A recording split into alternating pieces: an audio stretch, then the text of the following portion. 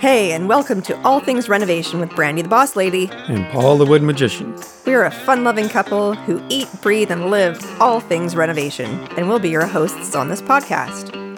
We created the podcast to help you take a confident role in your renovation dreams. In this series, you'll learn how to plan your renovation, know whether your project is a job for you or a contractor, how to hire and work with a contractor, and loads of pro tips on how to turn your renovation dreams into a reality. Let's jump in. This podcast is brought to you by Woodby Art. Woodby Art is a renovation company providing you a renovation experience you will actually love. We specialize in turning anything our clients can dream up, pin up, or sketch up on a napkin into reality, making their houses feel more like home. Visit us at woodbyart.com to book your complimentary consultation today with Brandy the Boss Lady and Paul the Wood Magician. Hey, and welcome to episode 5 of our foundational series. So far, we've talked about planning, should you hire a contractor or not, and if so, the process to do so. At this stage, you have determined who you would like to hire based on your initial conversations, due diligence, and the proposals you've reviewed. Okay, so now what? What are those next steps? It's a good idea to ask a final few questions if you haven't done so already. The adage of assumption applies here. The things contractors just know from years of experience, you don't, and while some things are obvious, others are not. Don't assume and make an ass out of you and me. Don't assume that the crew won't pee on the toilet seat. Don't assume that your existing floors will be protected. And don't assume that the contractor can read your mind. If you haven't asked already, do you still have time for our project?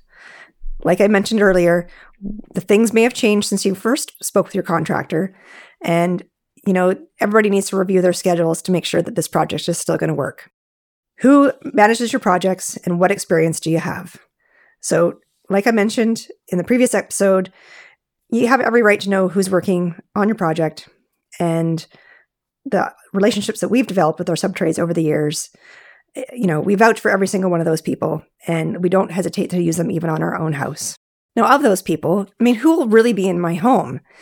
Seeing a kaleidoscope of unfamiliar faces coming in and out of your property every day can be really uncomfortable for some people, especially with those longer-term projects.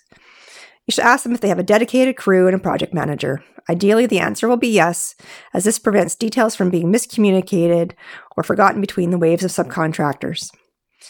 And how will you protect my property?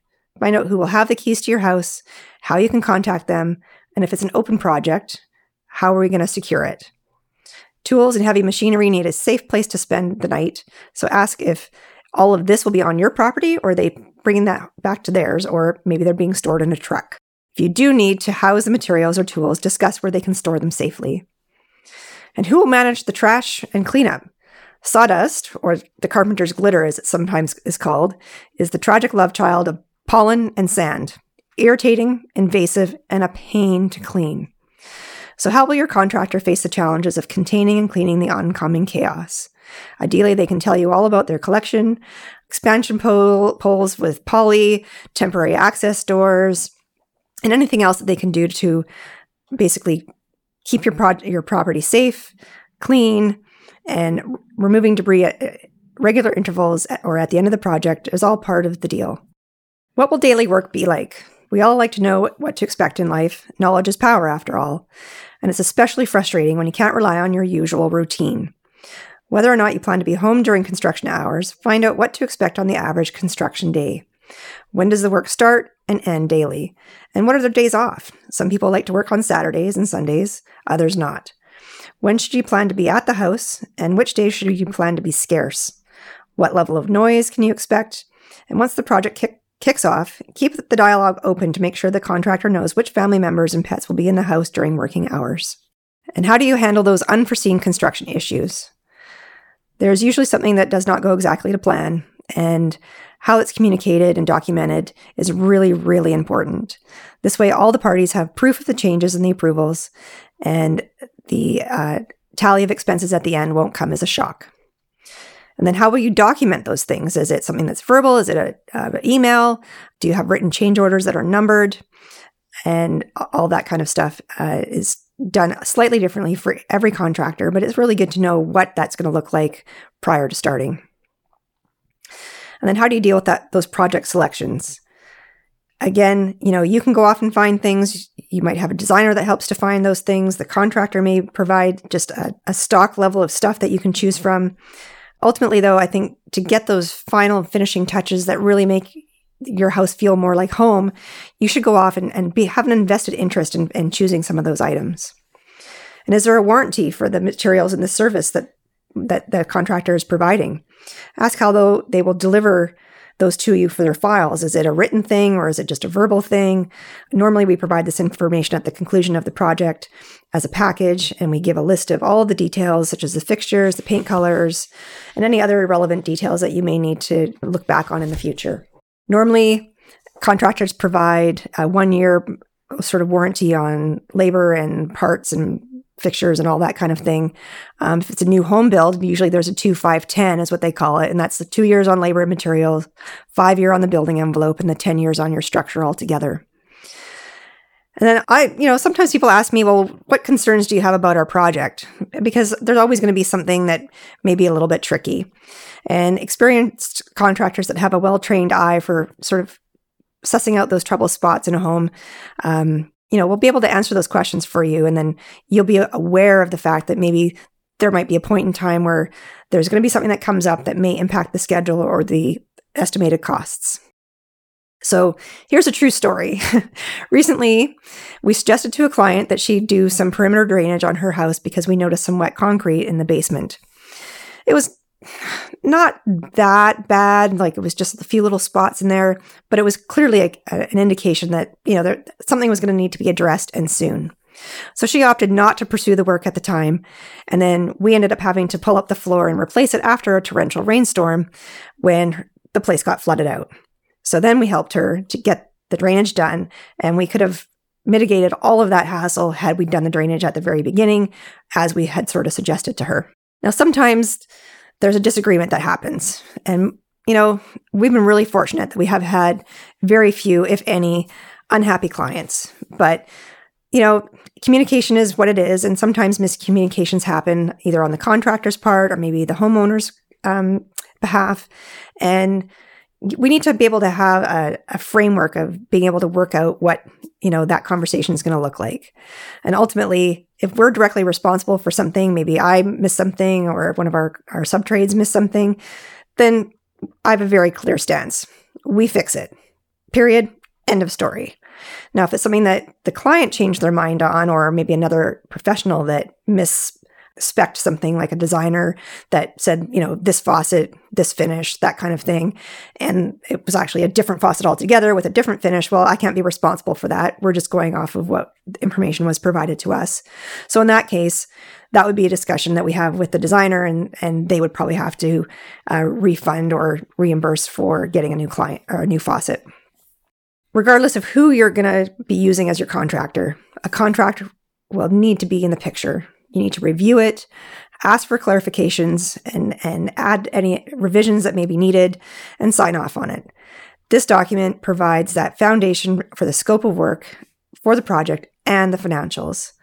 Now, depending on the scope of work, the permit process, the selections, and all that kind of stuff, the kickoff for your project after signing the contract could be almost immediate, or it could be even months away. Your contractor will be able to provide you a rough schedule or timeline for the work to be completed, and you may elect to move out altogether for the duration of the project if it impacts most or all of your house, or maybe for only one phase of the work, kind of like the drywall phase, which is so hard to get through for a lot of people. Your contractor is responsible for a whole host of things to execute your project, but you also have a part to play.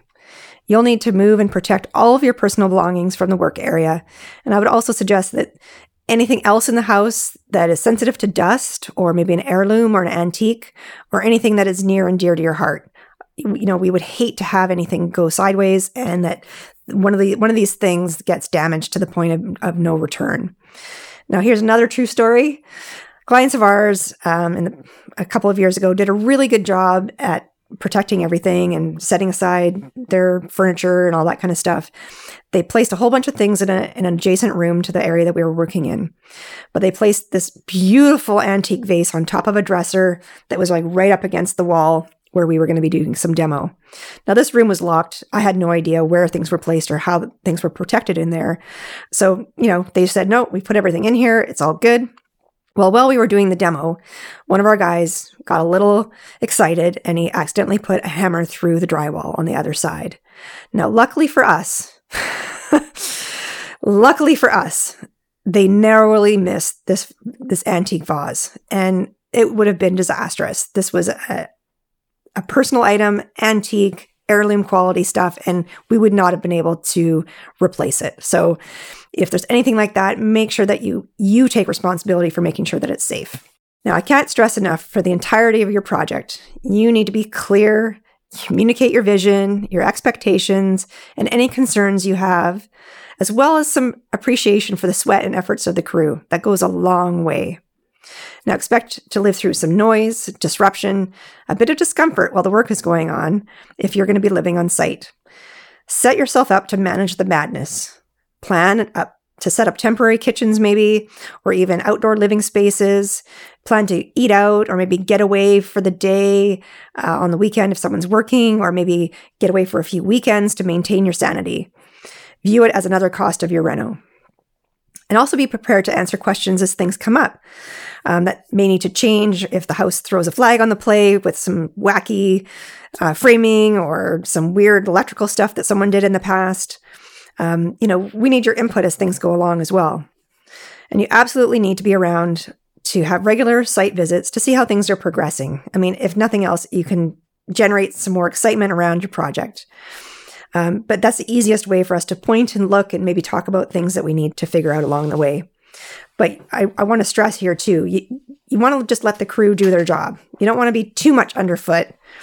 And I saw this thing on Facebook the other day noting the cost per hour rates for carpenters. And the base rate was whatever, like $100. And then having to fix a DIY special was like $200 an hour. And for doing the work while you stood there watching them and having you tell them how to do their job was like $400 an hour. So you want to make sure that you provide enough information and feedback, but you also want to then stand back and let the people just do their work. In conjunction with this, you want to use the appropriate chain of command. Don't talk to the electrician on site asking them to change a bunch of stuff without the contractor or the project manager being there. The electrician is potentially going to do whatever you ask because, we're all here to serve. And then he'll just fill out his timesheet at the end of the day saying, we took extra time to talk about this and we moved this and we moved this and we added this and we did that. And then the electrical company is going to give an extra charge for all of that stuff. And if we don't know about it and you get this bill at the end, there's this dysfunction between what you asked for and how much you got charged and who actually signed off on that. So we really want to make sure that clients don't get sticker shocked. And then that way contractors don't get a bad rap. The other thing is that you need to expect that there's going to be extra costs and that the project will potentially take a little bit longer to complete than we all think. It's pretty normal for scope creep to happen, as there's always a component of, while you're doing X, Y, and Z, maybe, you painted my kitchen, but now the hallway looks really dingy. Can you just add that in? So there's a cost to that, and there's also a time component to that. Thanks for joining me today. I hope you have a better idea of how to manage expectations on your next project.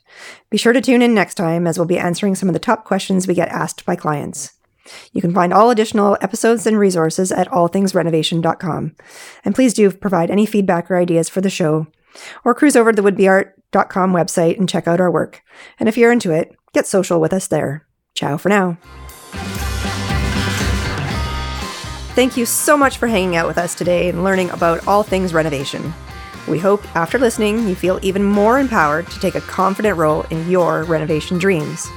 You can find all additional episodes and resources for All Things Renovation at our website, allthingsrenovation.com. And if you're ready to make your house feel more like home, you can contact us at woodbeart.com to get started on your dream project now.